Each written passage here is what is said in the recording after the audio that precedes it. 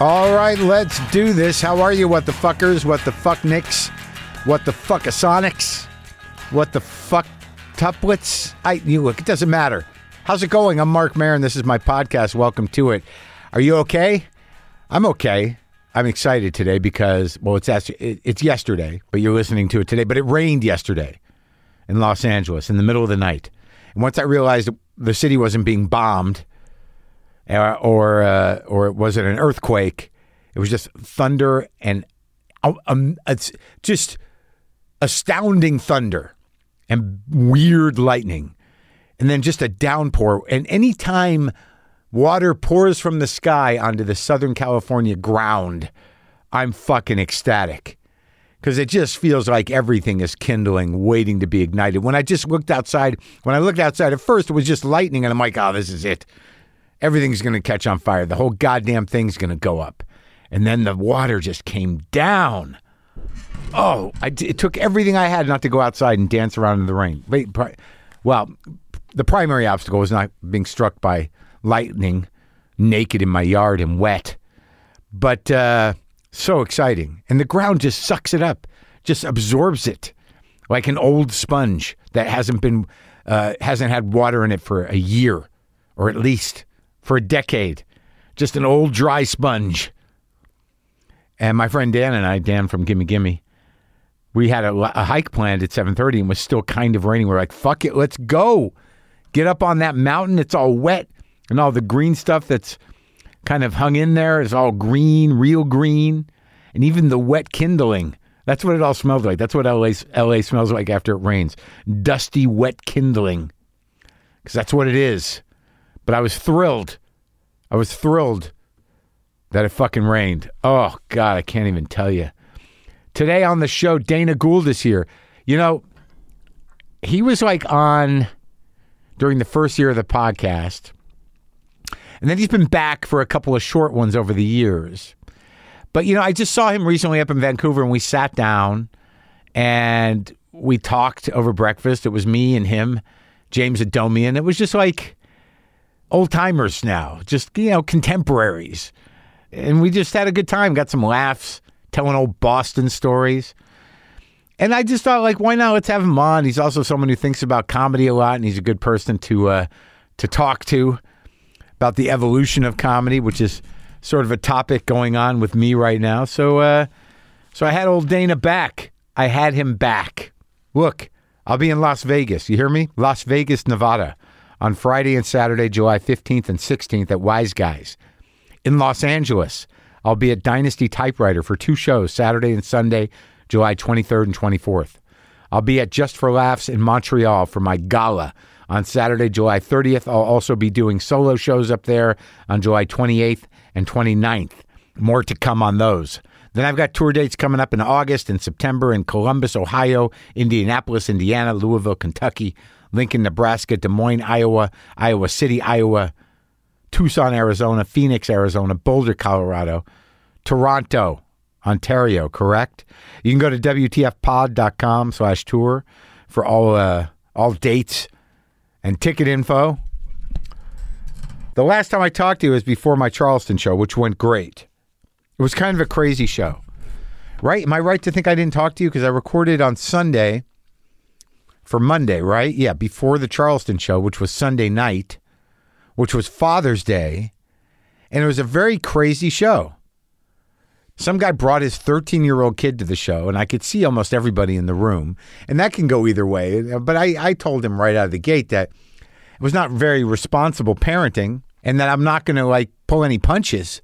And then I made fun of his father relentlessly, which I think he enjoyed. The father was a real fan of mine, but still a little bit irresponsible. And then at some point he left during the show, and I was like, do you need someone to take you home? Are you okay? Is this situation okay for you? I think your father's probably out front crying on the phone to your mother. How did that end? That kind of stuff. Is there anyone here from Child Protective Services? So it was a good time. A lot of fun riffing with the child in the room. But it's a difficult balance because if you draw too much attention to the kid, people are going to be self-conscious about laughing at some of the stuff. And I found out after the show, there's a guy sitting up front, older guy, not older, a little older than me, and a woman who seemed to be sort of shocked by a lot of what I was saying, though laughing, and he seemed to be a real fan. And I took a picture with that guy after. But then it turns out, and I said to the woman he's with, I said, you didn't seem to really, were you having a good time? She's like, you don't even know. And it turns out it was Nancy Mace, the Republican congresswoman from down there in Charleston, who I guess was in some hot water with the MAGA crew for not towing the line. But I'm glad I didn't know, because I probably, maybe it would have been better if I knew, but people can handle it. She got some laughs. But that show was great. And I ate 2 dinners. I had dinner before the show. I had salmon. And then after the show, I went and bought a steak, me and some friends. Had a massive steak. 2 dinners in Charleston. That's memorable, right? 2 dinners. So look, you guys, I should tell you that in a couple weeks, we're going to be making our move to Acast. And what does that mean to you? Well, I'll tell you. If you listen to this show on any free podcast platforms, it means you'll still get the show exactly the way you've always gotten it. But there will be hundreds of additional episodes for you to listen to. We're opening up our archives going all the way back to 2014. All of those episodes will be available for free. For episodes 1 to 500, those, along with all other ad-free episodes, are going to be available on Acast Plus. You can buy a subscription to Acast Plus starting Tuesday, July 5th. And once you've signed up, you'll be able to listen to all the content on whatever podcast app you currently use. You don't need a specific app for it. Also, Acast Plus will have weekly bonus content. I'll be doing stuff for you that you can't get on the regular podcast feed. If you're a Stitcher Premium subscriber, our last day on Stitcher Premium is June 30th. So check when your subscription is up and act accordingly. We'll have more details next week and a preview of some of our bonus material. Yeah, I don't even know what that's going to be. So that makes it real exciting.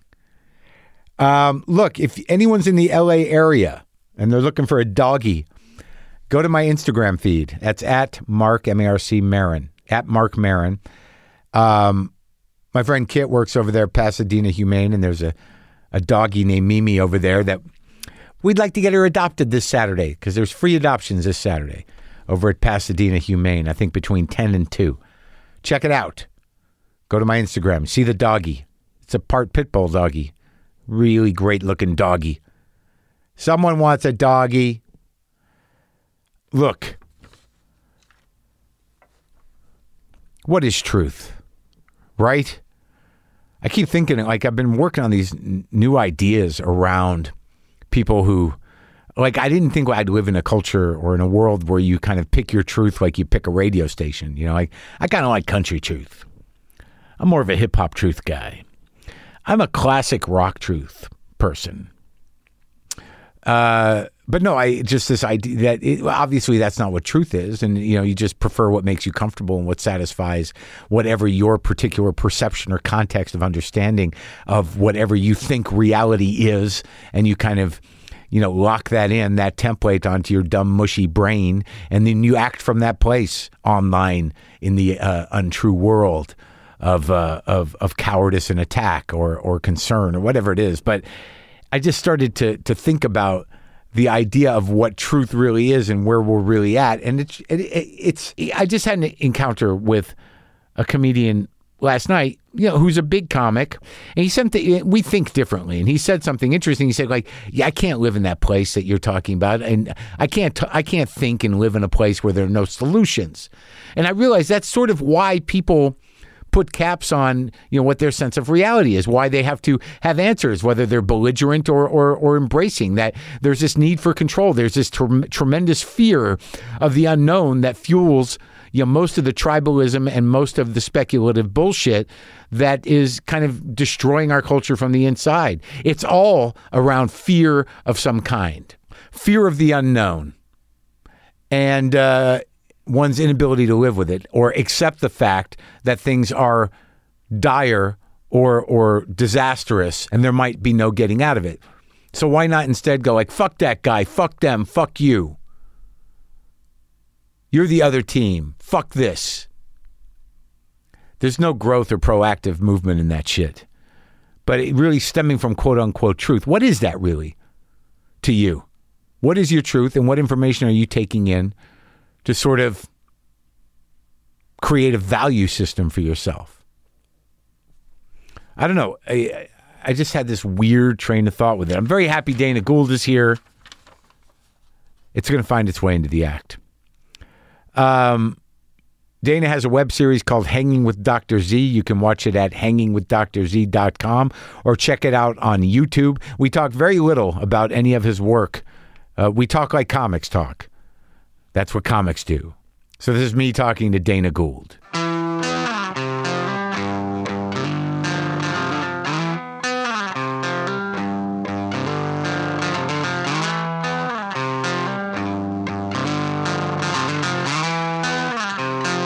Well, it was fun when we I hadn't seen you in a while. We were in Vancouver because when I sat down with you and we started talking, I realized we're the old guys. Yeah, but we're having that conversation. Like, do you remember? Sure. And it was real. I mean, there really is that much time now. Yes, 30 years, 40 years? 40. I started doing stand-up comedy June 17th, 1982. Yeah. 2 weeks out of high school. Yeah. At the Ding. Yeah. Ho. And 40 years. It's crazy. And it was fun to think about them and to have those moments like, oh, what happened? Yeah, is that guy still around? Yeah. And you just get it from, like, you do at a certain point, you just get a reward for not dying. Sure. And how many people in the world have, in terms of at any given time said, Seibel's dead? Oh, he's yeah. Or like, and I listened to my dad, like, he's got the big C. Your dad's the big C? No, he would say, like, if somebody died of cancer, how do you die? The big C. Yeah. Or diabetes, he's got sugar. Yeah. Oh, sugar? Yeah. That's what they say. Yeah. That's right. Your dad's not around, is he? No, here's the weird thing. No, my dad is around. He's 91 and he still drives himself. Yeah. My mom is, as my dad would say, has one foot in the grave and the other on a banana peel. Yeah. My mother is in a bed from which she will not get up. She has had, she's 88. She's had dementia for several years. So, how did it go? My dad just started, and we're all pretty excited. We don't know what's. Let me tell you, Christmas is a breeze. Everything's sort of a breeze. Hope you like the diamond necklace. The what? It's very, it's been so long. Yeah. Since it really head on, I've only had one conversation with her where she knew who I was. Really? Yeah. So, and it was very, very strange. And Kat, my fiance, witnessed it, and I'm really glad she did because I would have eventually not believed that it didn't happen. Yeah. So in a way, you're being slow walked to the funeral, and right. I don't mean to be morbid. I mean, like it's okay. My brother. Okay, I'll give you an example of the attitude in my family. It's so funny. I don't think that a younger you would have said that. No. I don't mean to be more. I do mean Yeah. But here's an hour. And at the end of it, I'll breathe once. Yeah. My brother, so she broke her hip. She's stopped eating, and she's only awake for a little bit during the day. So no one is buying her any green bananas. Right. And my brother, I see my phone rings 2 days ago, and I see it's my brother, and I go like, okay, here it is. Time. Yeah. Yeah. And I pick up the phone, and he literally goes, "Ma's not dead. Got a minute?" And I go, "Yeah, what's it?" And then he tells me what he needed to tell me, and he goes, "Oh yeah, I should have told you Dad died. Okay, I gotta go." And it's so funny because my brother, it's so funny because with my brother, there's nothing under the surface. It's all right there. And I go like, I go, "So what's going on?" And he literally said, not trying to be funny, "Mom and I were never close." Yeah. And that's just his way of going, "I'm not going to feel anything." I'm not going to feel anything. I'm not going to cry. What do you think you're going to feel like? I talk to people because, like, I told my mother they're not together about the dementia. She goes, "Well, he was never really around." Sure. Yeah. It's just dementia is just like official. Yeah, but I don't know what to expect. But the thing is, his spouse. There's all this shit you don't hear about. I mean, I don't know at the beginning that your mother, like, my dad will like focus and he'll put on a show, but he's at the stage of dementia where, she basically tells him what to say in any conversation. Like, Did you go to the movies? Yeah, wait, Rosie, what was the movie? Yeah, we saw that one. What was that about? Yeah, so he's And he's the ventriloquism stage. Yeah, it was like the Bob Hope special I did in '94. Nice to see. He had an earpiece. His daughter was giving him his lines to his earpiece. How are you? Oh my God. Yeah. That thing, the way you talk about that particular event, it's almost, it seems like one of the more traumatic events of your life. Like it's something you go back to for decades. He did. It was like performing with a cast member of the Dark Crystal. Just the grotesquerie of it. No, and he had those, God bless him, he had those sad, sick monkey eyes. Like where you could see the red? Yeah, like you could see more red than I. It was just like, time, Bob, time to stop. And that's why Johnny Carson retired. Yeah. He didn't want to become Bob Hope. Yeah. He didn't want to become Bob Hope. Is that really why? It's what he said. Oh, really? Yeah, I did. And you can see in those last appearances, he must have been relieved that Bob Hope couldn't. Carson hated him. Yeah, because he'd just show up. He'd just show up, and then towards the end, it's like, "How are you, Bob? Yeah, how about decaf?" It's like what? And then you carry it, Johnny. I don't know. But to the point, and again, like I'm. It's a very strange time in life when your parents are. I could take them both. Physically, in I would just take a pillow, and you might, or even close combat or grappling. Sure. You could probably outrun them, and they'd die. Yeah. Although my father and everyone is still afraid of my dad. Really? Yeah. Oh yeah. That's how we gauge his health. How's Dad? He could still kill you. It's very true. Very true. You think he could? Yes. But just with some sort of cobra mindfuck or physically? No, yeah, physically. Like he's Gran Torino. I say it's like I watched Gran Torino with my dad, which was like watching King Kong with a gorilla. It's just pretty redundant. Yeah. And I'm getting married again when I didn't think I would even be in a relationship again. Yeah. And my oldest daughter started college last year, and I had to deal with like a kid leaving home. So it's what you realize is like I thought I was done, but I'm also part of it is done and part of it is starting all over again. So it's a very strange feeling. I don't have those markers. I don't have children as markers. Yeah. You better off. It's the old well, no, I mean, joke. like the stuff the material I do about it is like I don't see myself aging because I don't have kids. I think if you have kids, you can kind of see yourself dying in them. Yeah. No, that's true. Happy birthday! I'm dying, Dad. You said that out loud. Well, that's the other thing. When your parents die, it's like, well, I'm next. Yeah. Also, like the feeling of not having parents. I don't know. But you think a lot. I have a lot of time to think without the kids. But you're starting this whole other period of life, and I'm sort of like, what do I do? I just go away now? Oh no, totally. That was my concern. Well, you're in. As long as you stay in the world. I know, but great. But there is something. There's part of you that's pulling you out of it. Like you kind of want to be like, do I want to stay in the world? Oh no, completely. I would love to live in a utterly encapsulated fantasy world where it's 1966. Yeah. And that's interesting. It's just like a great year for pop culture. And was it? It's like, just the music was really good, and TV was interesting. It's I Dream of Jeannie and Perry Mason, and just the stuff that we watched as kids. Sure, because we grew up watching old stuff. The old stuff because it was reruns. It was like it's weird. We weren't on. How old are you? I'm 57. Yeah, we're the same age. It's a weird missing. We're that weird generation where we got all the leftovers. Yeah. And all of a sudden then disco and new wave happened. Yes, exactly. And we were too young to really call the Beatles and the Stones our own. Right. Even Zeppelin. We were too late for fucking Zeppelin. Too late for that. When we were coming up, it was like Toto and Foreigner and the Nuge. Yes. And then punk rock didn't even make it to me. Punk rock didn't make it, not to me either until I went to college. Yeah, right. Yeah. Yeah, it's a weird generation. And then like if you grew up where? The middle of Massachusetts, Hopedale, Massachusetts. Well, yeah, you had those TV stations that ran the Stooges and the Bowery Boys. 38 and 56.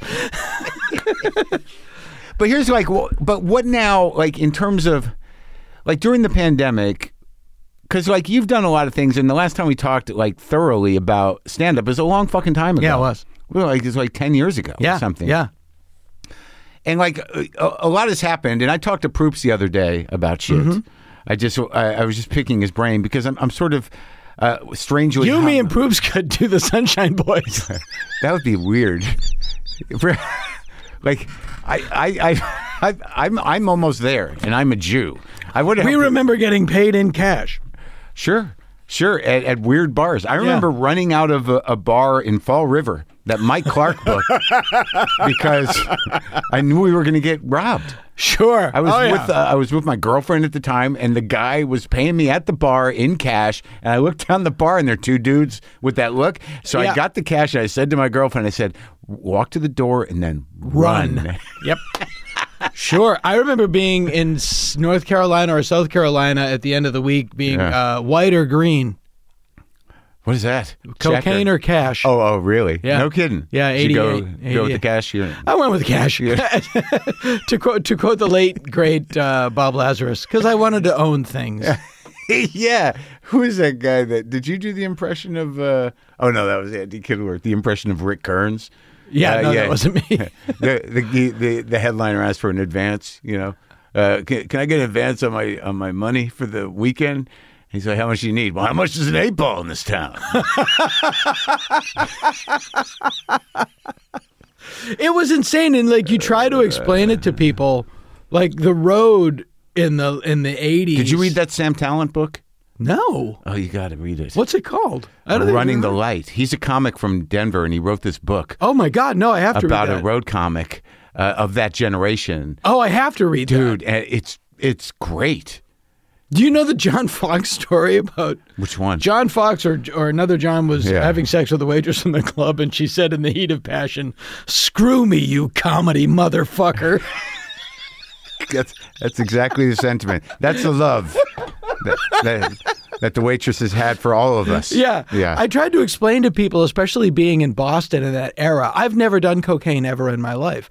I've seen more cocaine done than the Eagles roadie. I mean, to be in Boston in that period of time, it was... The back room at Nick's. It was madness. And people with pinwheel pupils. Like, just... Yeah, and they're all... Some of them are still alive, but not many. No. Not many. And really brilliant guys and really nice guys. Yeah. My favorite story is that one about... That one, I don't know. They attributed to John Fox. The guy gets the bloody nose on stage. That's one of my favorite stories. I don't know this. Like he's just doing his bit, and all of a sudden the audience stops laughing, and they're looking at him with shock, and he realizes that his nose is bleeding, and he touches his nose. He sees the blood, and he looks at the audience and goes, "What? Doesn't anyone party anymore?" That sort of self-insulated, I remember being backstage at Nick's watching Sam Kinison do like 4-inch rails. I've seen a lot of that. Yeah. Go into the men's room, throw up, come out and go, if you don't throw up, you're not doing it right. And then go on stage. Yeah. Oh, my God. And I, meanwhile, at that point in my life, was like, maybe I should stop eating meat. So eyes on the prize. But when I talked to you before, though, how do you feel? Like, I'm very hung up on something. The way I talked about it with Greg was I just said, did we lose? Oh yeah. Yes. In answer to your question.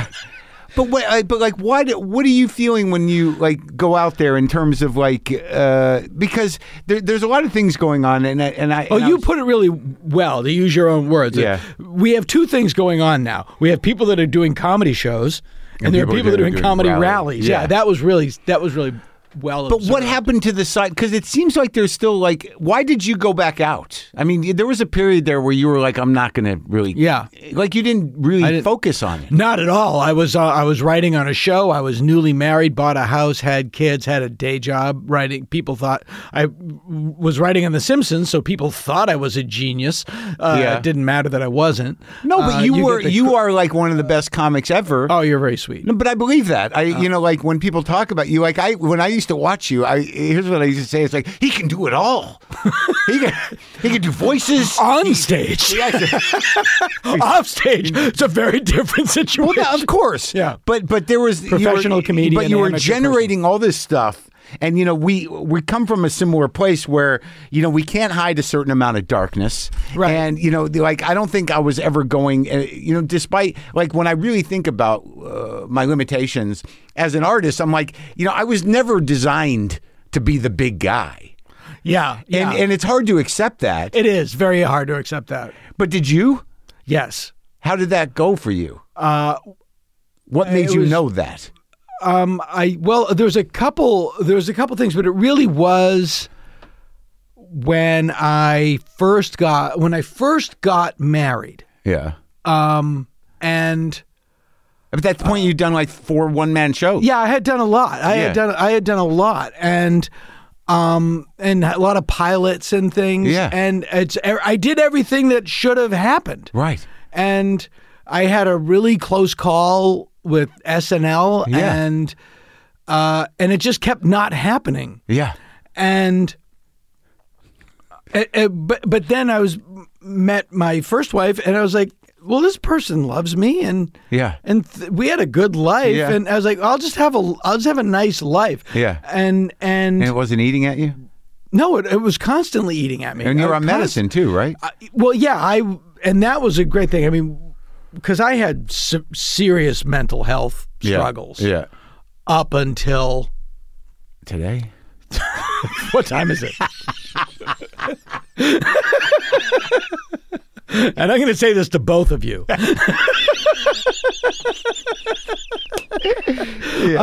No, my mid-30s, probably 94. Yeah. I really 94 was when I got medicated, and it was.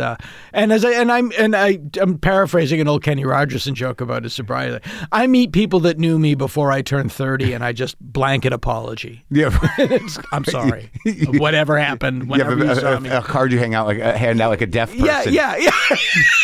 If you knew me before August of 1994, please take that all with a grain of salt. But I did just realize, like, well, I can still do the stuff I like, and I have a little bit of, and I still love to do it. Yeah.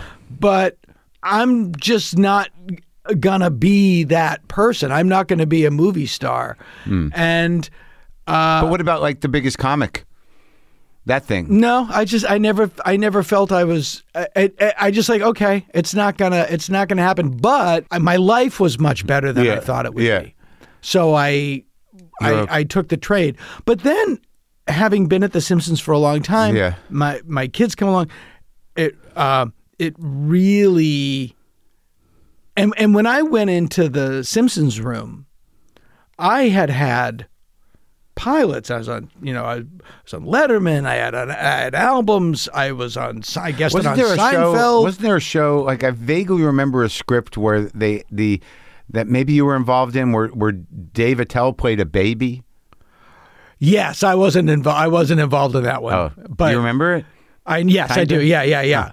But I had to completely shelve all of that. Like, I had to go into that place. The Simpsons. Yeah. Anonymous. Huh. Because they didn't care. Yeah. Nor should they.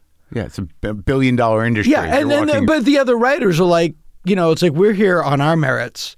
And I was like a carnival employee. I was like a guy from the carnival that they let sit in.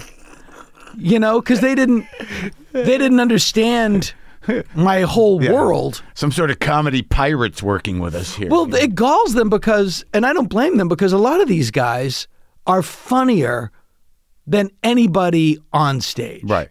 But they're like comedy mathematicians. Yeah, but they're not famous for it. But like, they're every bit as funny as famous people. Sure. And they kind of right. Yeah, and it's totally understandable. Sure. And it took a long time before I could start to, like. So it's all on the page. You couldn't even. So all your charm powers mattered nothing. Nothing. You walked in like, hey, like, no, I was naked. Yeah, just naked. It was very difficult. Very difficult. How long did it take for them to? 9 to 10, almost a year. Just to like that. I felt that I had earned my place there. and I could start to just be a guy and not just the new guy and start to tell stories about stuff. But your brain works like that. It was like the other day I was like I was talking about that moment where I kept referring to the comics we were talking about as old monsters. Old monsters. Yes. Yeah, but there's a sweetness to that, and then you went on that riff. It's like Godzilla and Baragon. So you have sit down. You have kids? Yeah, I hear you're good to your kids. But like you took it to the next place, which is like sort of a Simpson-y kind of trip. Yeah, totally, yeah. And then after a while, talking about years, I had to go back because I really felt like a part of me was missing. I was at a party, and someone said, "Are you Dana Gould?" And I said, "I used to be." And my wife went, "You got to go. You have to stop that." You have to stop that. You have to go and go walking around like a sad version of defeated. Yeah. Had I stayed on the show and not left, I would have many, many millions of dollars. Yeah. And I would weigh 400 pounds. Yeah. And I would be clinically depressed. You sure? Yes. But so now when does this sync up with? Is this the beginning of alt comedy or is this after all that? Well, no, alt comedy started first, and then I went into The Simpsons right when the comedians of comedy took off. So like when Patton and Brian and those guys started doing that tour. When Patton began doing his version of you. I didn't say that. You said that. That's when you bailed out. Talk to the guy every day. It seems like there's 3 people that collectively are doing me. So I don't really need to be here. Yeah. And I'm actually the worst at it. Yeah. So I'm going to go. That's hilarious. So that's interesting. So but it was like it got branded. It got branded. But this was always the thing, and I think I don't know if we talked about it in another time, but like most of the successful comics that came out of that scene were club comics. Yeah. They're like the alt movement, which is now completely defunct. But you're talking about like Andy, Janine, sure, Kathy, Zach, Brian. I mean, we were doing comedy clubs, even Patton. I mean, when alt happened, we were like, well, this is a new venue, and there's less drunks, and we can process things. Yeah, alt was it was a very punk thing. Was it? Because I remember hearing about it in New York, like, Dana's doing a bookstore. I'm like, what the fuck is happening out there? Do we got to find a bookstore now to compete with these? Yes, you do. We did. So many people in suede jackets writing on their hand. Yeah. But that was really, a response to the commercialization of the improv and the comedy store. Stand-up club, the franchise. Yeah, you couldn't bomb anywhere. Like, Janine went on at the improv and tried out new stuff and then get yelled at because like Jim McCauley was in the audience and he's like, why are you trying to do stuff? Because it's called the improv. I thought this is where I come to do work out. Yeah, we just wanted a place. Work out. Yeah. We just wanted a place. And I remember specifically going to see Elvis Costello and the Rude Five. It was his band Between the Attractions and the Imposters. Yeah. It was the Mighty Like a Rose tour in 1991 at the Universal Amphitheater, which is now Hogwarts. And looking at all the people in the audience that were my peers that I had been seeing at Elvis Costello concerts every year and thinking, none of these people go to comedy clubs. Yeah. We have chased them out of the clubs with a stick. Maybe, or they never went. No, they did, but they were at open mics, but the comedy clubs by that time it was like an urban cowboy bar. Well, yeah, but it was also like, franchise comedy clubs created franchise comics. Yes. And the ones that transcended that were truly gifted. Those guys from the 80s that were able to come out with their own personality and point of view from that machine. Yeah. They're big comics and you may not like them, but they're professionals and they're craftsmen I have a lot of respect for all of those people, even the ones I don't agree with. Sure. They're craftsmen. But that was we just wanted a place to go and try out material and to talk to our audience.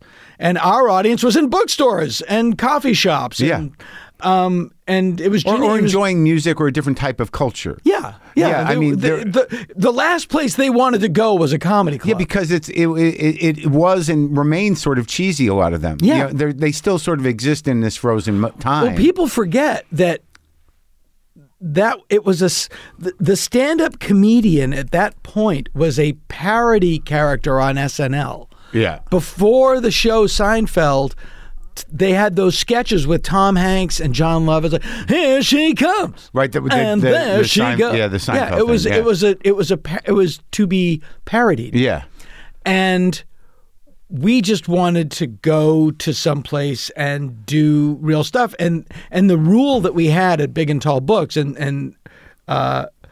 was you had to do new stuff. You couldn't do your act. Sure. That's the Luna rule too. Right. Too. Or it was one I followed. Right. And so and it's so funny because the person that was the best at it was Kathy Griffin.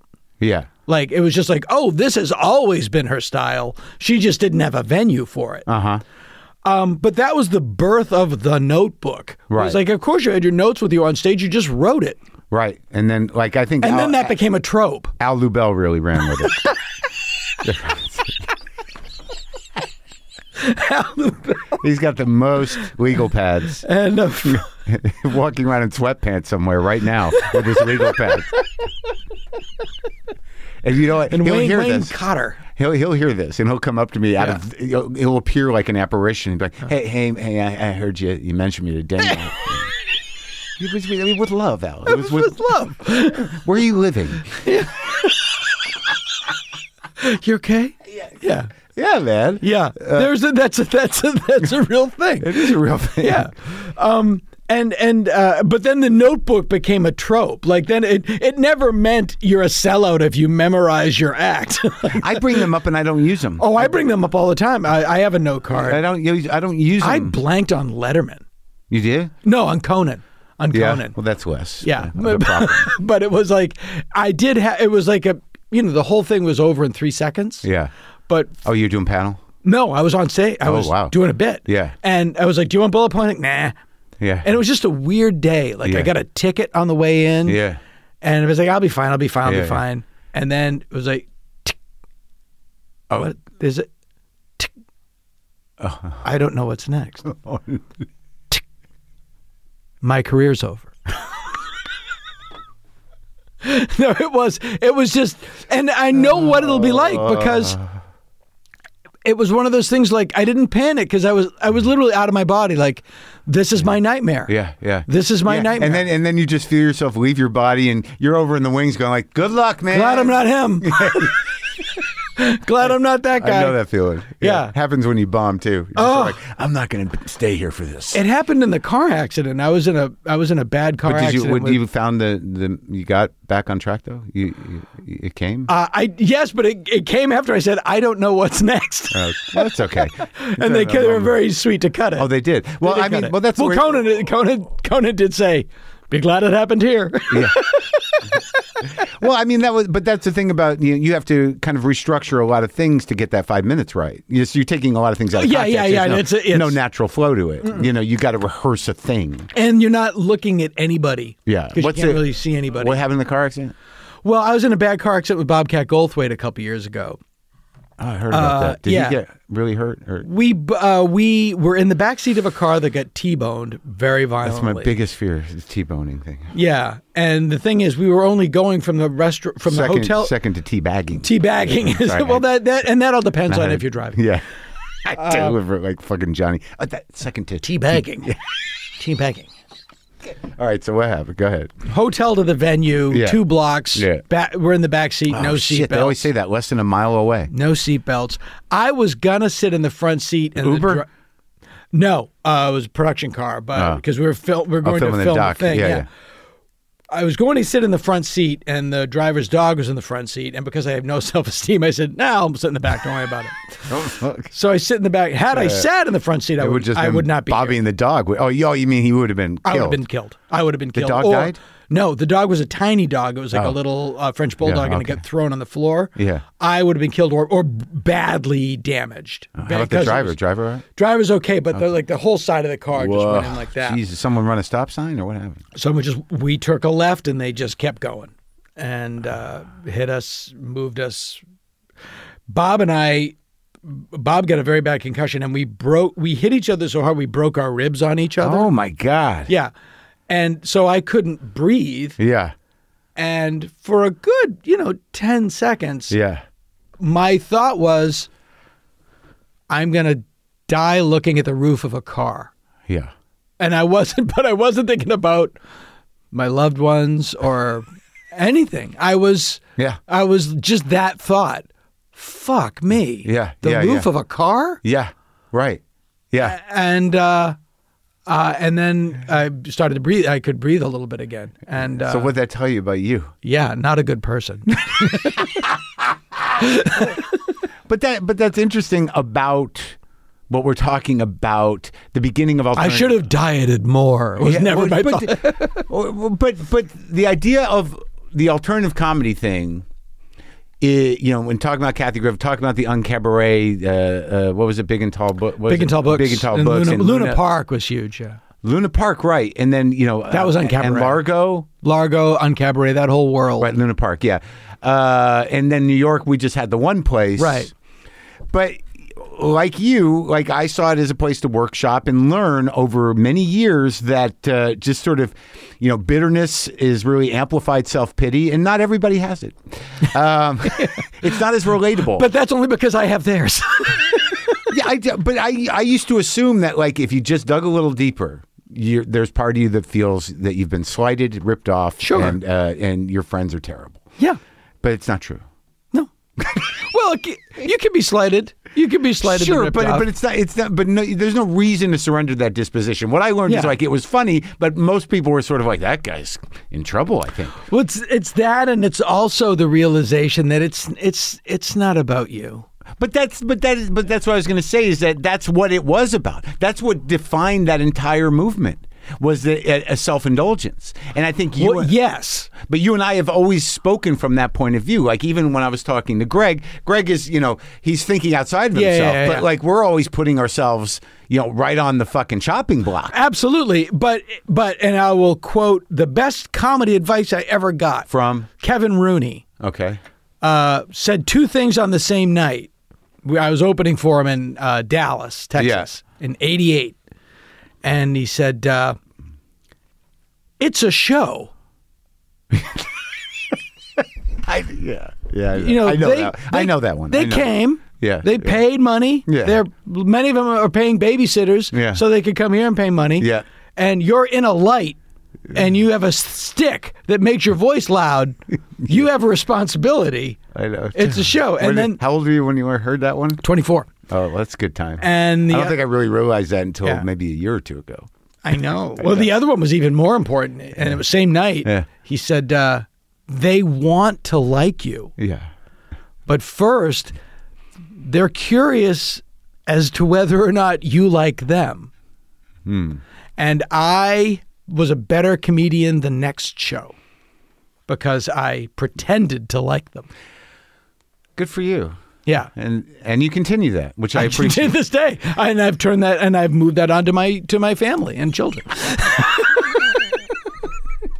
Because it's a show. It's a show, Mark. And it's all a show. I wrote something down that I read on stage sometimes. It just says gaslighting parenting. Very true. Yeah. My Kat, my fiance, pointed out something that my nickname in my family was Dana the Complainer. Yeah, that's good. And the thing that I know that's your job. But the thing that I complained about was getting beat up. Uh-huh. So it was like, so they gaslit you. Yeah. That you didn't like getting beat up, and they filed that as a complaint. Yeah.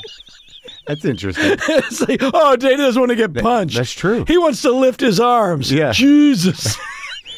The thing that changed me about stand-up was actually something Stuart Lee said to me, which, it was similar though, but it was later. It was on this podcast where it for some reason at the time that he said it and I heard it in relation to who I was, where he quit comedy for years because he couldn't stand what was the audience and that feeling. Yeah. And then he went back and he realized when he sees somebody who's not laughing, now he looks at them as like, "Oh, you made the wrong choice tonight, huh?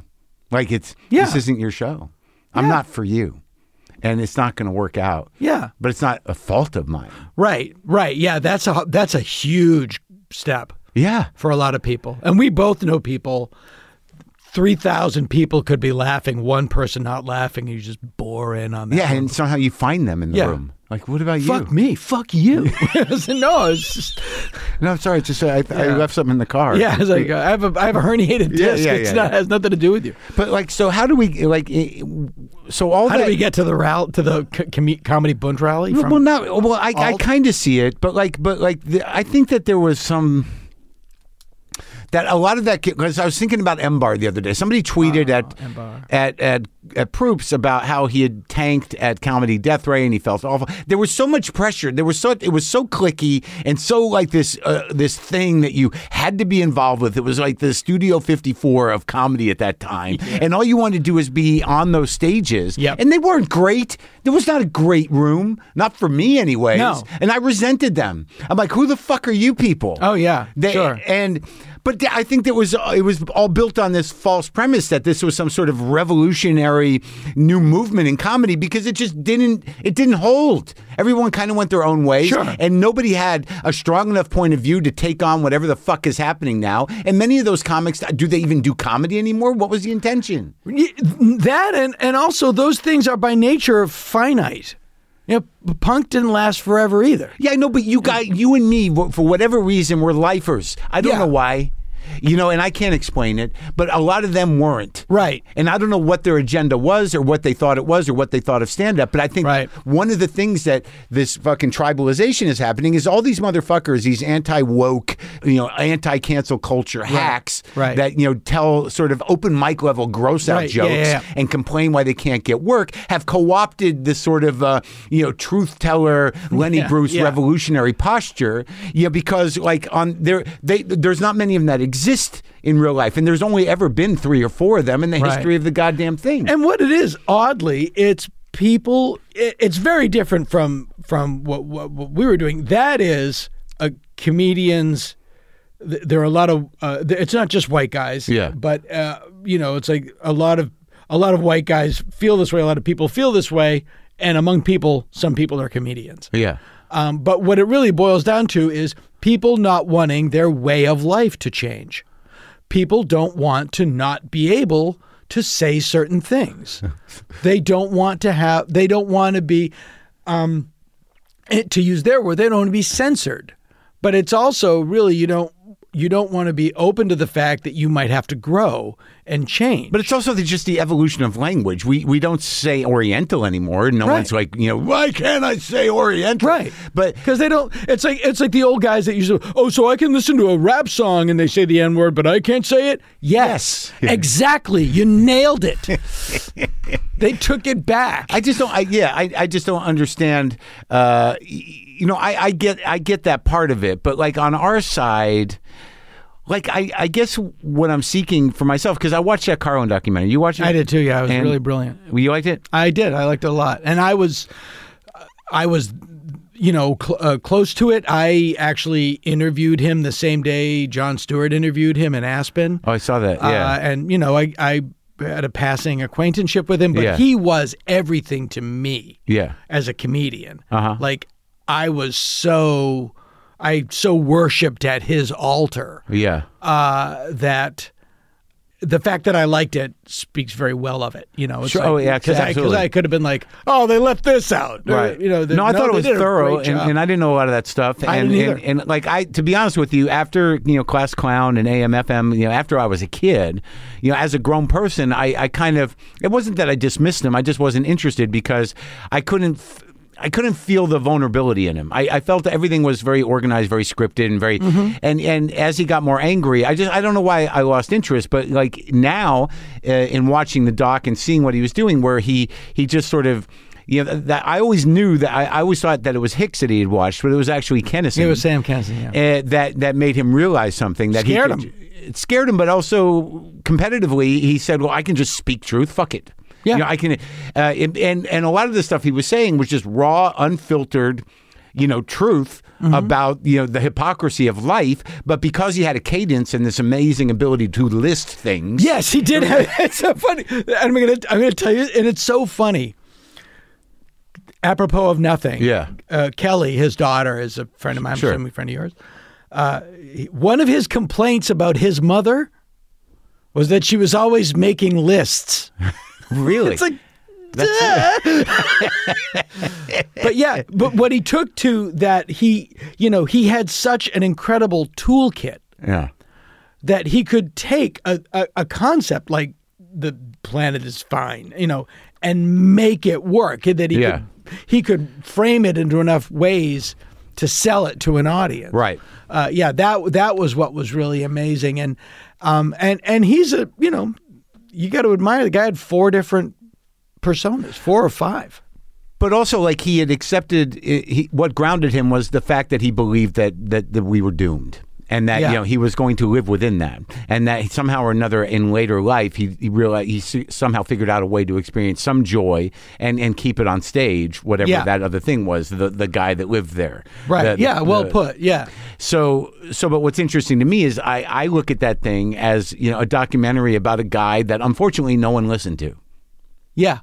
And that, for people to co-opt him or talk about truth-telling when no comic that I can see, I do what I can, but none of the big acts are really doing what he did. No. Because they are playing into this tribalized nature out of ego.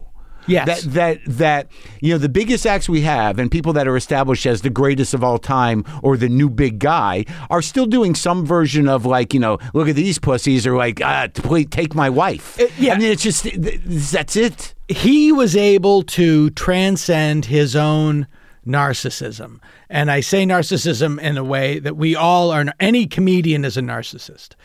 Anybody who thinks that, who everybody in this room should be looking at and listening to? Me. Yeah. And I think that's every president is a narcissist. That's what I was just going to say. Yeah. Absolutely. Sure. You know who should be the most powerful person in the world? Probably me. Yeah. It's really? I don't see anyone else who could do it. Yeah, I don't see anybody else around. But he knew it, and he struggled with it. I think Took a long time. I don't think that many of us are pathological narcissists in the clinical way, but we are narcissistic. Sure. Yeah. Well, yeah. That's what I meant. There's a couple of people that are pathological narcissists. Oh, there's a lot of people go right out of the handbook. Yeah. And it's scary, man. It's scary, and it's also. I mean, let's look at Lenny Bruce. Okay.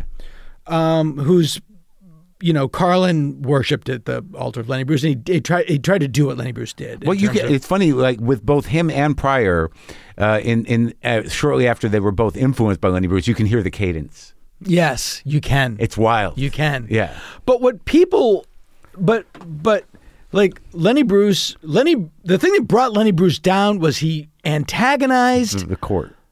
And the Catholic Archdiocese of Chicago and the police department that was full of Catholics. And also the judges. And the judges and the whole and it was he goaded the Catholics, and because he was a drug addict, he made himself vulnerable to and angered law enforcement. And also, did you see that doc that really framed it around him, calling a judge on the take?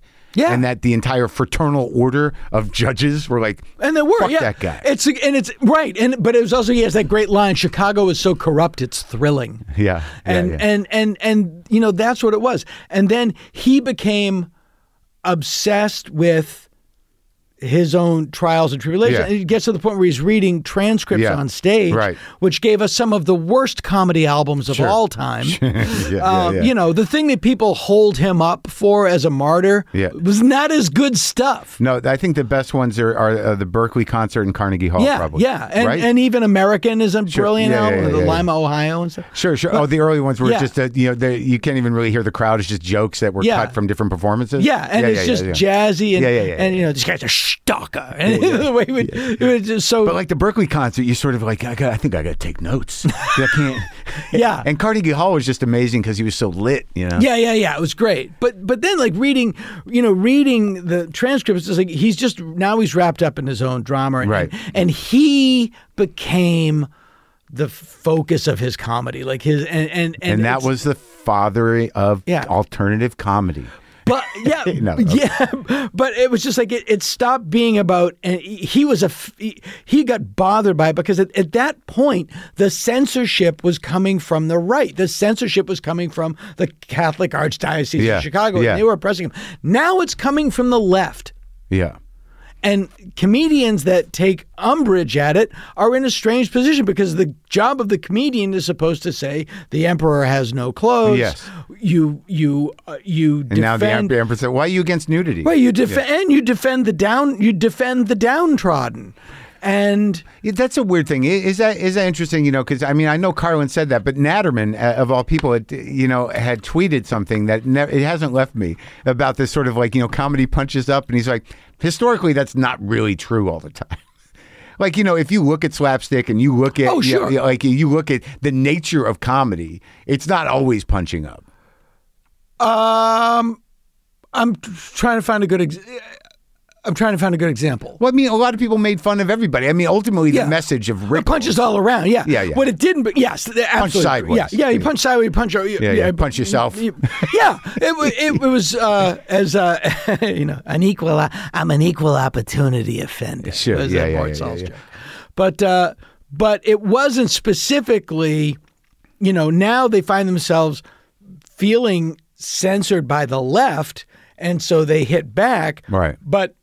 And I don't agree with the censorship part, but you need to be open to conversation and society's growth. I will use myself as an example. I was on a podcast several years ago and said a terribly offensive thing about trans people, about Alexis Arquette, who was still alive at the time, and I saw her at a restaurant. Yeah. And I said a really shitty thing. And a trans blogger called me out. Yeah.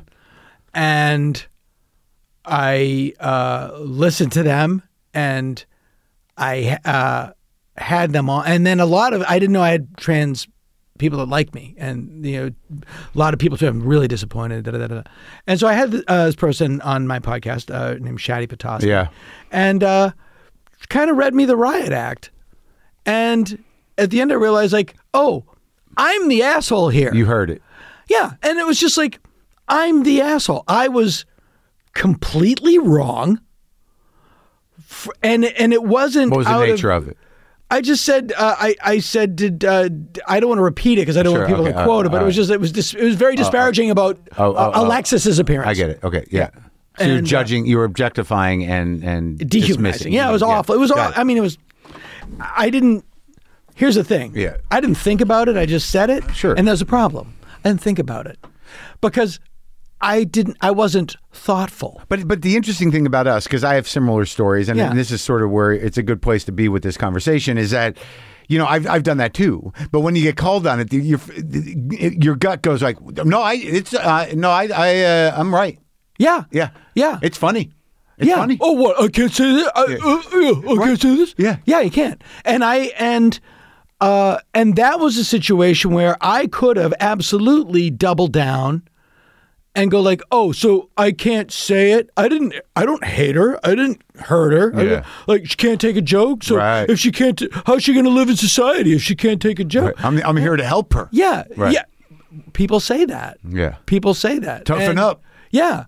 Joe Rogan said he was using trans humor he was making fun of trans people or using a disparaging comment because he was trying to point out when he got called on it, he was just trying to point out the ugliness of the word to try to lessen the word's impact. Right. Let them do that. Right. We know that word isn't good. Yeah, and also we live in a culture that is so sort of bubble-oriented, and each community has and should have a voice, and that's what sort of brings people together, that we have that capability now that these communities can speak for themselves. So you can't rationalize using something destructive as somehow integrating them. Yeah, and look, Lenny Bruce did it.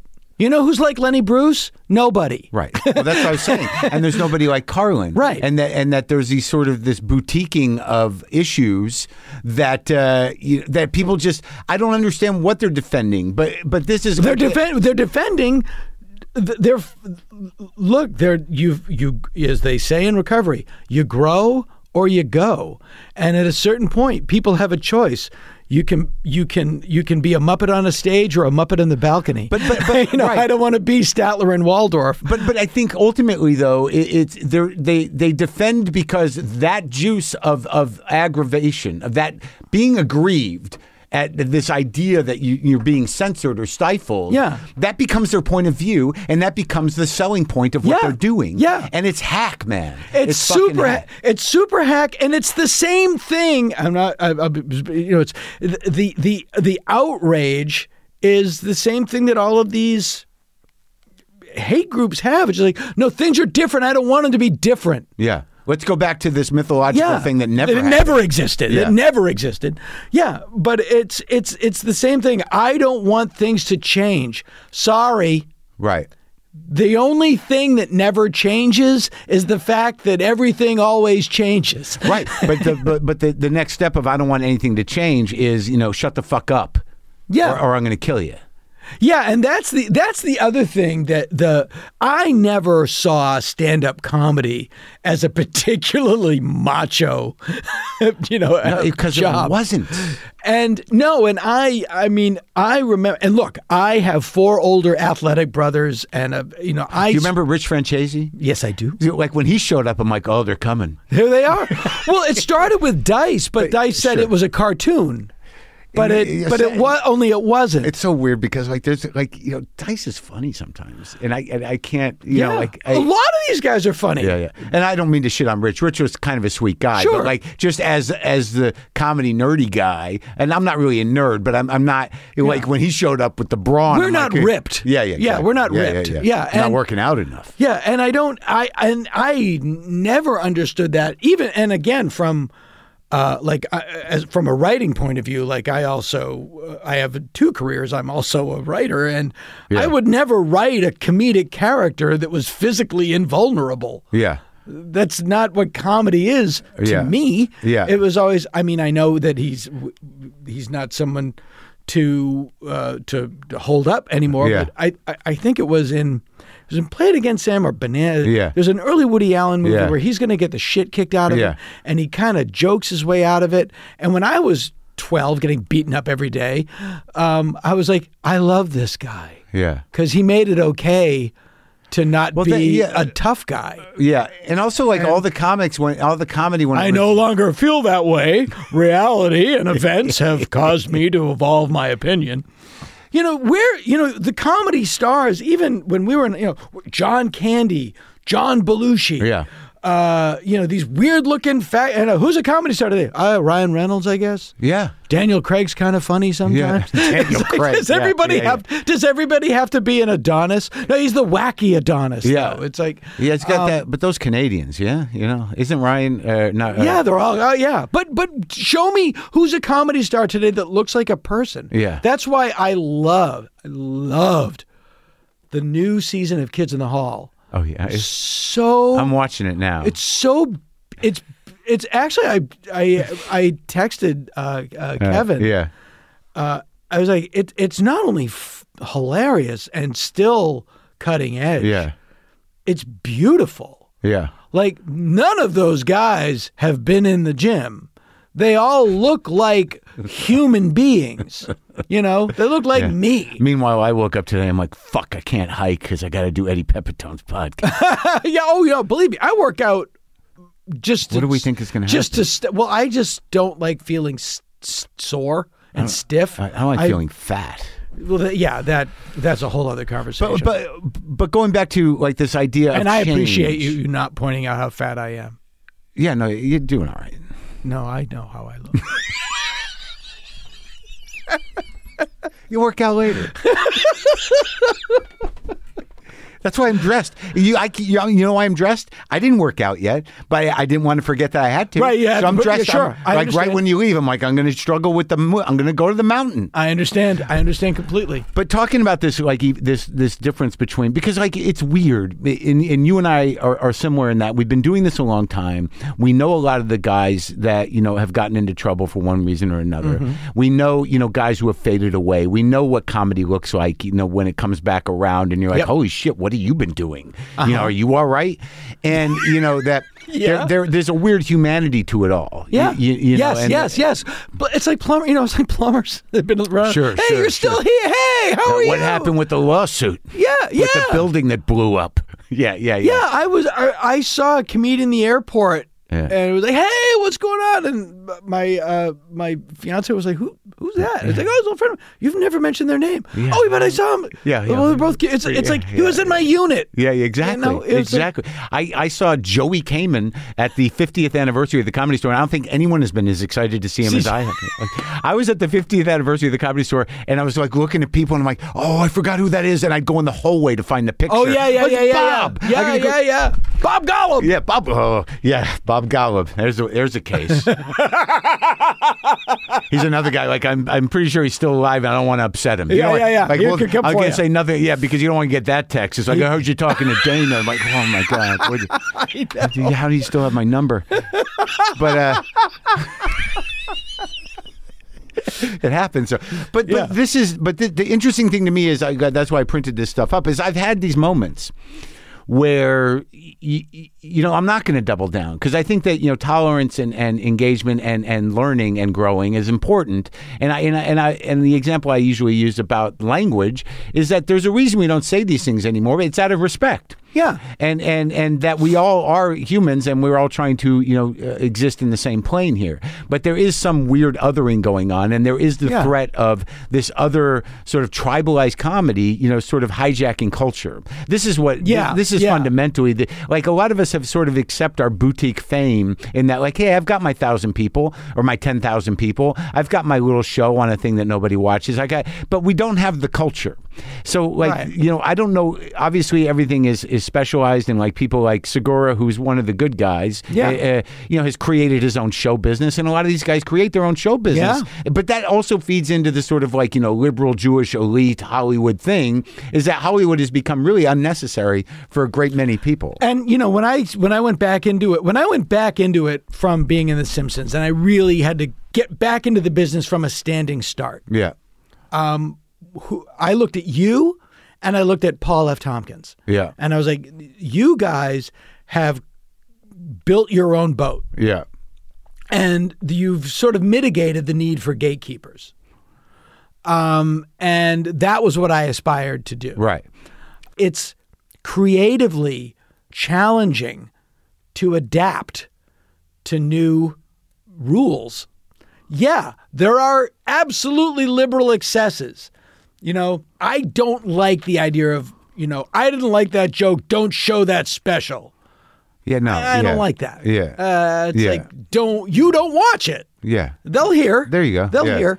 That's how that works. Yeah. Because then somebody can decide they don't like what you're saying and they can take yours off.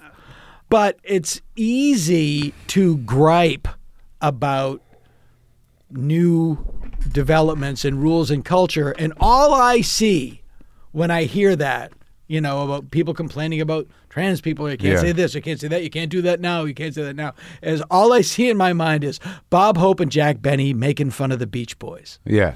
You know, it's like, I don't want to be that guy. Well, no, but I think that this kind of conversation has been happening, and Cliff Nestoroff pointed that out, since the beginning of comedy. Absolutely. It's always been an issue. But I think that, like, for me, it's weird because it's primarily in the stand-up. You know, here, and I think one of the ways that you and I have protected ourselves over the years is by talking exclusively about ourselves. Right. So, you know, if you're not stepping out there and saying this is fucked up or that's fucked up and this, you know, then you're not in that dialogue. Well, it allows you to it also allows you to make a point without telling people that they're idiots. Like, I do a bit about guns and I have to say out of the gate, I own a gun. Yeah. And then I have a hilarious joke. Mark. Yeah. I say I have a gun because I live in a big scary city and I'm afraid the day might come when I have to kill my family. Or some people at work. But what it does is it inoculates the audience. I'm not saying you're a Nazi if you own a gun. Yeah. But then the people that hoard weapons, and then even somebody that owns a couple of guns is not in that group because it's like, well, you and I know we're okay. Yeah. But these people. Yeah. And then if you are open, if I can make it so that you hear me, then later on you might look at yourself and go, I'm kind of like that. Yeah. You know? Right. And I will say, no, yeah, I do that too. You know, but I come from a family of gun-owning Trump lovers. Yeah, I grew up in New Mexico. A lot of guns around. My dad had guns. I had a gun cabinet in my bedroom as a child because it was the only room in the house that it fit in. The first thing I saw when I opened my eyes in the morning was like a dozen rifles. But none, and they all vote for Trump and they all love Trump, but none of them think you need an AR-15. Yeah. None of them. And these are cops and prison guards and people that hunt. Yeah. They don't you don't need it. Yeah. You don't need it. Yeah. You know, so even the people that you think are, it's a minority of very loud moneyed people.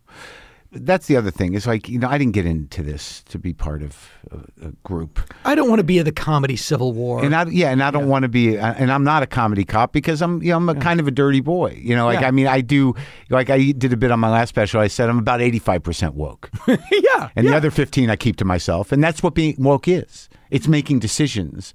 Around, you know. It's really brilliant. Yeah, you don't want to be 100% woke. That's awful. I don't even know what that would be. But, you know, for anything, well, it's like, it's that whole thing, like somebody, I believe it was Elvis Costello once described Jackson Browne as, fuck me, I'm so sensitive. Yeah. You don't want to be that. No. You don't want to be that. But it's all part of this movement. And I think that there needs to again, there's no civil war. But, you know, how do we start to talk about this? Is it just that you know, all these other communities have inclusive comedians, like the gay LGBT community has their comedians, Native Americans have their comedians, the Asians have their comedians, the Mexican, like, is that the way it's going to work now? Is there just no way the balkanization of comedy? Yes. I mean, it could be. I mean, comedy is a lot. I always say that, like, comedy is like music. Yeah. And you know, there are, you know, I'm trying to even think of an example of, like, you'd see a comedian. I shouldn't be on the same bill with that comedian. Right. Totally different sensibilities. Right. And it could be that it's like, there's a heavy metal comic. He's a alt comic. He's you know, it could be. But we've all been on those bills. I guess, like, I'm just trying to land on this idea is that, like, what we said about before is that a lot of the people that, you know, are part of the tribe over there, they call themselves comedy fans, but they're the first to say, you know, fuck you, you know, you're not a real comedian. Well, it's like, tell me something. Yeah, well, I don't agree with that, and I don't find any of it funny. It's just, you're just whining. But it's whining. But those aren't comedy fans. No, that's what I mean. They're like radicalized weirdos. Yeah, and they don't laugh. They I know. That's not a. I know. And that's not to be confused with this response. No, that's a comedian's laugh. That's a comedian's laugh. Yeah. Because we have no joy left in our bodies. It's right in the throat. It's an acknowledgement. Yeah. That's all it is. And you know it in the back of the room. And the other one is... Oh, the comic's like... Funny. Yeah. That's funny. Yeah, that's funny. Yeah. I laugh more now. But I was addressing... I have to tell I had a very... What? I've been very, very lucky in my life. And one of the things that I got to do was I got to work with Mel Brooks for a prolonged period of time. And that was Mel. He would go, that's funny. Yeah. That's good. That's a writer. Yeah. That's funny. But this idea of I think that there is some part of not a solution, but there is something about engaging in the conversation, because I've had a couple moments recently where I've had to rethink things because of people being triggered in one way or another. Oh, interesting. That, you know, because I'm doing a lot more stand-up, and I'm starting to push again. I can feel myself pushing. Mm-hmm. Like stepping out there and sort of like, all right, let's get real. Let's get more real. Right. And you have to do that. Do you, and you have to do that, I'm assuming, you're at the point now where like anything new you got to try out, you got to put it 20 minutes in. Because I don't know. Your first 15 to 20 minutes, because you're they're going to laugh. Kinda. I mean, but it's not. I can I'm loose enough now, and I'm doing. I'm not taking an opener, so I'm riffing a lot. Right. And I'm just putting myself in the moment of what's happening. But the two things that cause trouble are oddly things that will just cause trouble. Like I just told a story that I don't even know if it'll stay in the act. And I've done it. I've pissed these people off before, where I kind of make fun of Hasidic Jews because I have an honest problem with religious fanaticism and sect, SECTs, and I won't call them a cult, but they're insulated and they're exclusionary, and there are problems. That I have with that. So I made light of something, where I made the assumption that this Hasidic woman I saw, who was probably 40 years old and was standing there with 5 kids, looked despondent and lost and existentially drained and exhausted and looked like she was in trouble. That was a judgment I made. But the joke was, and I thought for a second like I could save her, but it went away quickly. But it's part of a bigger story. And But I got an email from a woman who was a psychotherapist for that community. Oh my gosh! Her clients are people who live in religious communities, and that maybe that I'm not seeing the full picture. That I'm being, I'm categorizing them in a way that's not true, because a lot of people find meaning and joy in this. And the argument sort of unfolded with me going like, well, that may be true, but it's still a religious cult in a way, and it's misogynistic, and they create trauma in people that will last generations as a way of holding on to the community. Mm-hmm. And she and I basically said, I don't even know what you could be doing. What are you treating? Because I see the nature of those communities is pathological. Right. So what are you treating? How could she be anything but an enabler? Right. In my point of view. But that's my point of view. Right. So she goes, well, I guess we see it differently. And that's where it had to end. And I realized all right, well, I might not need to make fun of them, but that was, to me, informative. Is that I can have this opinion and it's legit from where I stand because I believe it. Right. But, I'm not being anti-Semitic. And you and this woman are in That's what I was being accused of, I guess, in a way, is anti-Semitism. As a Jew, it gets touchy. Yeah, this is not the time.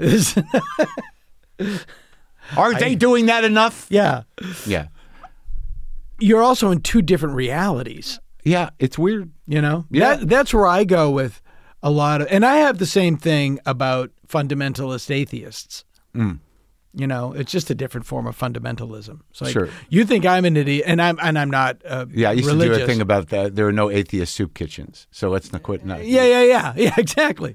And it's like, so I'm an idiot because I think I know what happens after I die. Yeah. You, on the other hand, absolutely know what happens after you die. It's just that in your view, it's nothing. Yeah. But you know that for sure. Right. So you're not an idiot. It's like, right. Yeah. There's a dogma to both. Yeah. Is it possible that something beyond our comprehension could occur? Yeah. I've said this a billion times. My dog cannot conceive of my computer, but they can be in the same room at the same time. It's possible that something beyond your comprehension can exist and you just don't see it. Sure. Yeah. Sure, and we're all waiting for more information. Yeah. Yeah. That's why I believe in the Hulk. Sure. And I'll die on that hill. Yeah, the other thing that I got pushback on from was talking about mentally ill person, about having sex with mentally ill people. Right. Like I talk about this crazy woman, and I say I'm not saying crazy that women are crazy. I'm not using it in a misogynistic way. This was a mentally ill person. Yeah. And then I go off on just talking about borderline personality people. Right. I'm like, go look that up and see how many of those symptoms are hot to you. And that's my entire dating profile. Yeah, right. But like I got a woman, again, a therapist said she was at my show with a borderline person and she has borderline people in treatment, and I was being an ableist, and not all of them, because I basically say they're out there walking among us, ruining lives. Dude, I was complaining to a therapist years ago, about somebody that I dated for a long time. Yeah. And this is, and he reaches up on the shelf and opens up a book and says, read this. And I didn't see the cover of the book. And I just read, and I was like, That's her. And he goes, now look at the spine of the book. And it was the textbook of borderline personality disorder. Right. But my point is that they are out there walking among us with either fighting their diagnosis or not knowing that they're out there just destroying lives. And I know in my case it dovetailed because it's like, oh my God, you know that I want to be loved, but you also know that I'm to be hated. Yeah, perfect. This is perfect. But they don't know what. But my point was that she said that, like, I don't. If you're going to do that bit, you've got to take responsibility for your own mental illness. I'm like, no problem. Yeah. Have you seen my act? Yes. Yeah. And I need to continue doing that bit because again, it's one of those things where I believe that I'm helping, but I can easily see how it would be offensive to a certain type of person. What you're not saying is, I don't understand why borderline people don't think I'm awesome. It's like, But it's like these are very nuanced things. Well, it's also anything can be awful. This is here's a joke. Here's a joke from my act, Marc. Yeah. I was at a restaurant. It was a vegetarian restaurant, and I mentioned that I was not a vegetarian. Yeah. This person said, "You'll eat a steak?" I said, "Yeah, I'll have a steak." "Oh, but you don't want to watch them murder the cow." Yeah. Right. Yeah. I love my brother. I don't want to watch my parents fuck. Yeah. It's like, you don't have to drag everything back to the point where it's awful. Everything is awful eventually. Yeah. Everything, you can trace everything back to out of shape people fucking. Right. And it's all in, when you're telling this story, you're talking about a situation that you had. You're not saying, what the problem with bipolar people is? It's like. No, I get that. I get that. And also there's a difference between, assuming a position of exclusionary ideology, in defense of, something that you think everyone should be. Yeah, and it's all, again, because we are in a point where things are changing so rapidly. But you also, seismically. That there are things that you don't understand. The fact that you don't understand them doesn't make it wrong. You're just old. Yeah. Or just like you're just not being thoughtful. Right. What I said about poor Alexis Arquette was I wasn't being thoughtful. Being insensitive, that's all. And I literally was not thinking of her. Well, that's it. I think there's a difference. It wasn't like, but in a way it's worse. It wasn't like, I'm going to say this thing about her, it's going to really suck, it's going to get back to her, and ha. I was like, nah, she's not a person. I'll just say this thing. But I don't even think it was that. I think that there's a difference between being insensitive and being racist. There's a difference between being insensitive or a bit ignorant and being, misogynistic. Ignorant and thoughtless. Just right. Thoughtless. Well, that's right. But sometimes, you got it. Then you listen. Yeah, that's all. I mean, it's sort of like that. That's good. I never thought of that before. There's got to be room for that. Yeah, you can't call yourself progressive if you don't let other people progress. Right. Or tell you that you're standing in the way of something. Yeah. Or that you're wrong about something. Right. As opposed to just going like, no, fuck you.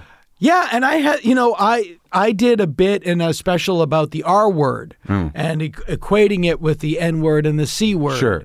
And Marc, it's so funny. Yeah. But people that very, came after me and like wrote a letter to Showtime, like, how can you air this? And where I was literally examining the word. No, I've done a bit about that. But I did have initially a thing like it's just the R word. It used to be on signs. Yeah. It's like it's not the same thing. Right. I can say it. Right. And then, hey, what do you know? You meet people who have members of their family. Right. And it really hurts them. Yes. And you go, oh, okay. Oh, so wait a minute. Oh, I was wrong. Yeah. Yeah. But that's it. And you put it in a special, so it becomes like that. That's the other thing is sort of like, so now that's held up as see, look, this guy is forever wrong. It's like, I don't know. We all evolve. Like somebody like criticized a bit I did on Letterman years ago, and I have it on, I think I have the video on my website. It's out there. And he says, you might want to, get rid of that because, and I'm like, no. I mean, it's like, there's nothing I can do about that. It is what it is. It's like, it's a different time. Revenge of the Nerds ends with a date rape. That's the hilarious conclusion of the movie because it was made at a time when you could make that joke and it was so silenced that, that people, it was a different time. People had a different attitude. Yeah. Were they right? No. Was date rape less evil then than it is now? No. But this was made at a time when you did that and nobody even thought about it. As that. Right. So Yes. do you delete the movie or do you hold it up as an example of, this is how fucked up our culture was? When it was insensitive. Yeah, this is how fucked up our culture was. Right, yeah. Yeah. Groucho Marx sings like Paul Robeson in Duck Soup. Yeah. What are you going to do? Yeah. Do you hate Groucho Marx forever? Yeah, exactly. At the time, that's what people did. Again, what I always try to come back to is, and I benefit from also having children that aren't white. Yeah. And my daughters are Chinese. Yeah. And to see the world through their eyes and to be educated by them. That's it. That's the blind side of people who are narcissistic, but not necessarily pathologically narcissistic, is that you have to learn empathy. Empathy is, if there's anything that I don't, and the reason that I was so disturbed during the previous administration was that empathy became viewed as weakness. It's so necessary. Tolerance and empathy are necessary for collective democracy or community to work. But it's not. There is a large swath of our culture that has always been there, only now because of technology they are organized better and broadcast. But they've always been there. The John Birch Society and what we of course, that view understanding and sympathy and empathy as weakness, but also as like a threat, to white culture primarily. Yeah, that we can't look at these people as equals, right? And that's the danger, and to see that codified is very disturbing. To see that, no, it's good. Right. It's good. That was the thing. Well, that's fascism. That's the thing that really... That mixed with, no barometer of collective truth. Yeah. Yeah. And by the way, right out of the handbook. Yeah. Right out of the handbook. I know. Nothing new. Yeah. Nothing new. But I like this idea of because I had this experience at the African American Museum in D.C. where it's sort of like, you can't. Sometimes with other cultures or with other people, other ethnic groups, you're empathetically hobbled because you don't know their experience. So how do you put yourself in their place? So it requires education. It requires an amount of listening. It requires being told you're wrong. Yeah, and to sort of get hip to what the experience was collectively for that other person or of that other group. Yeah. With somebody who's just sort of like, alcoholic or has, mental problems or, a buddy, empathy is similar because, it's easier to empathize because you're in the same frequency. But a lot of us are not on the same frequency and it's on you. Yeah, I had no idea. Like, I didn't understand why there was such an aversion in African American culture to the vaccinations. It's because I didn't have any knowledge of the government never lied to me. And sterilization. Or Tuskegee or any of that stuff. It's like, they have a cultural bias that's well earned. Yeah. Not everybody, not certain sections of certain cultures. Sure. And again, that's pure ignorance, not in a negative way. It was just like, I didn't know what I didn't know. Yeah, and there has to be room for that, and I guess we just have to keep plugging along with that, even in the face of people going, who gives a fuck? Right, but it's also but as a comedian, do that bit. Yeah, I know. Yeah, you can do a bit about that. Absolutely. Absolutely. There's places you're not. He's like, what's good? How do we do comedy anymore? Well, you have to try. Yeah. You got to work a little bit. Yeah, find it. Yeah, you got to find it. And that's the challenge. I've had a couple breakthroughs recently. It's great, but that's the fun of it. Yeah, that's the fun is not making people go like, what the fuck? Yeah, I mean, I'll use limitations, whether they're financial or creative, are great. Yeah. You know, we both had shows on IFC. Yeah. We didn't have a lot of money. No. But you had to be a little creative. Yeah. You know? Yeah. Yeah, until you got frustrated and stopped.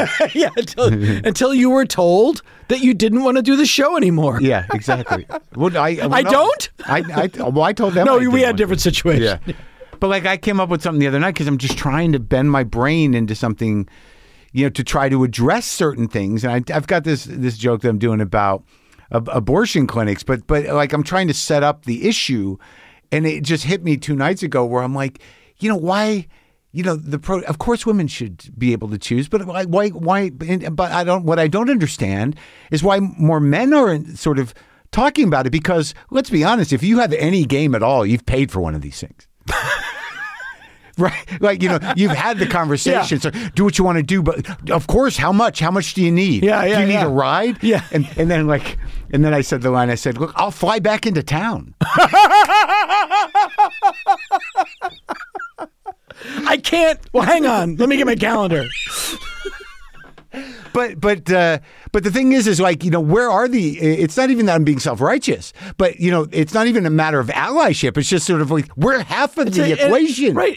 Half of the equation. And it's a fundamental aspect of the human experience. I have to tell you this just because it's so, to talk about how culture's changed. Yeah.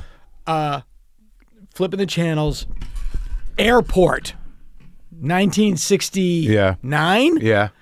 Dean Martin is a pilot. His wife drops him off at the airport.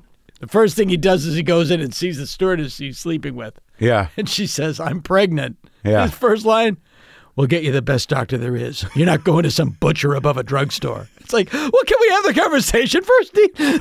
Wow. That's an airport? That's an airport. And it's not a comedy. Like, that's a butcher above a drugstore. Yeah. Wow. Yeah. Yeah, man. Well, it's just a different time. I do a whole bit about that. It's a stringer in my new act about my mother's boyfriend, who, like, the whole premise is like he thinks he's telling stories. He's not.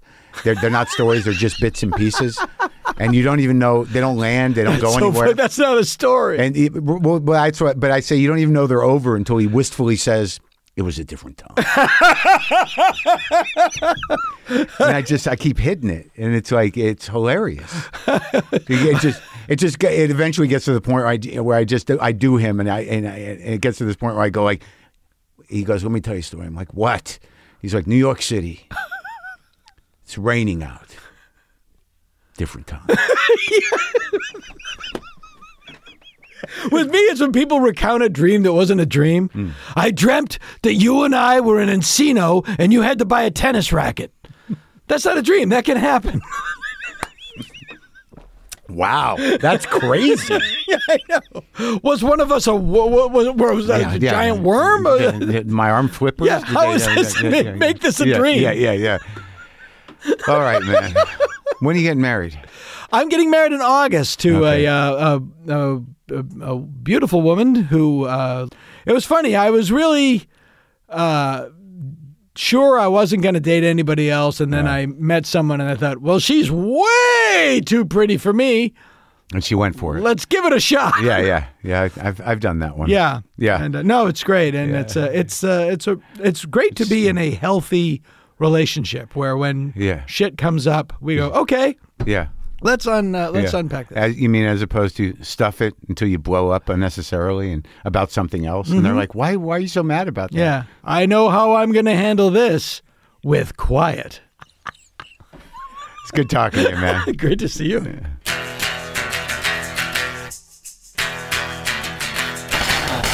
That was Dana Gould.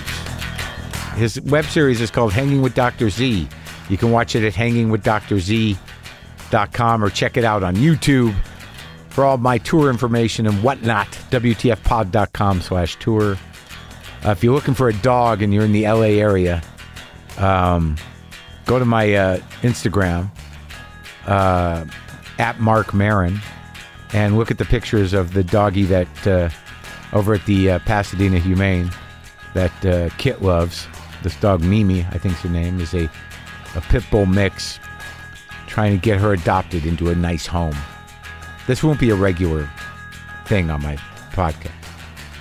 She just is very close to the dog and wants to see it land in a good home as opposed to land in the grave or land in a hole. Okay, let's play some guitar on my new Banker Leslie.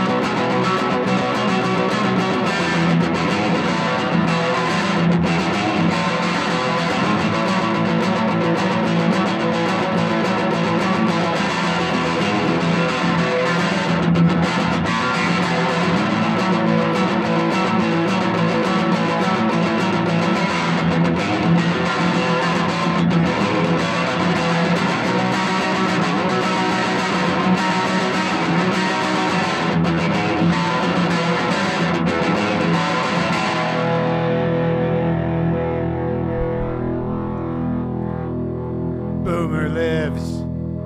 Monkey LaFonda. Cat angels everywhere.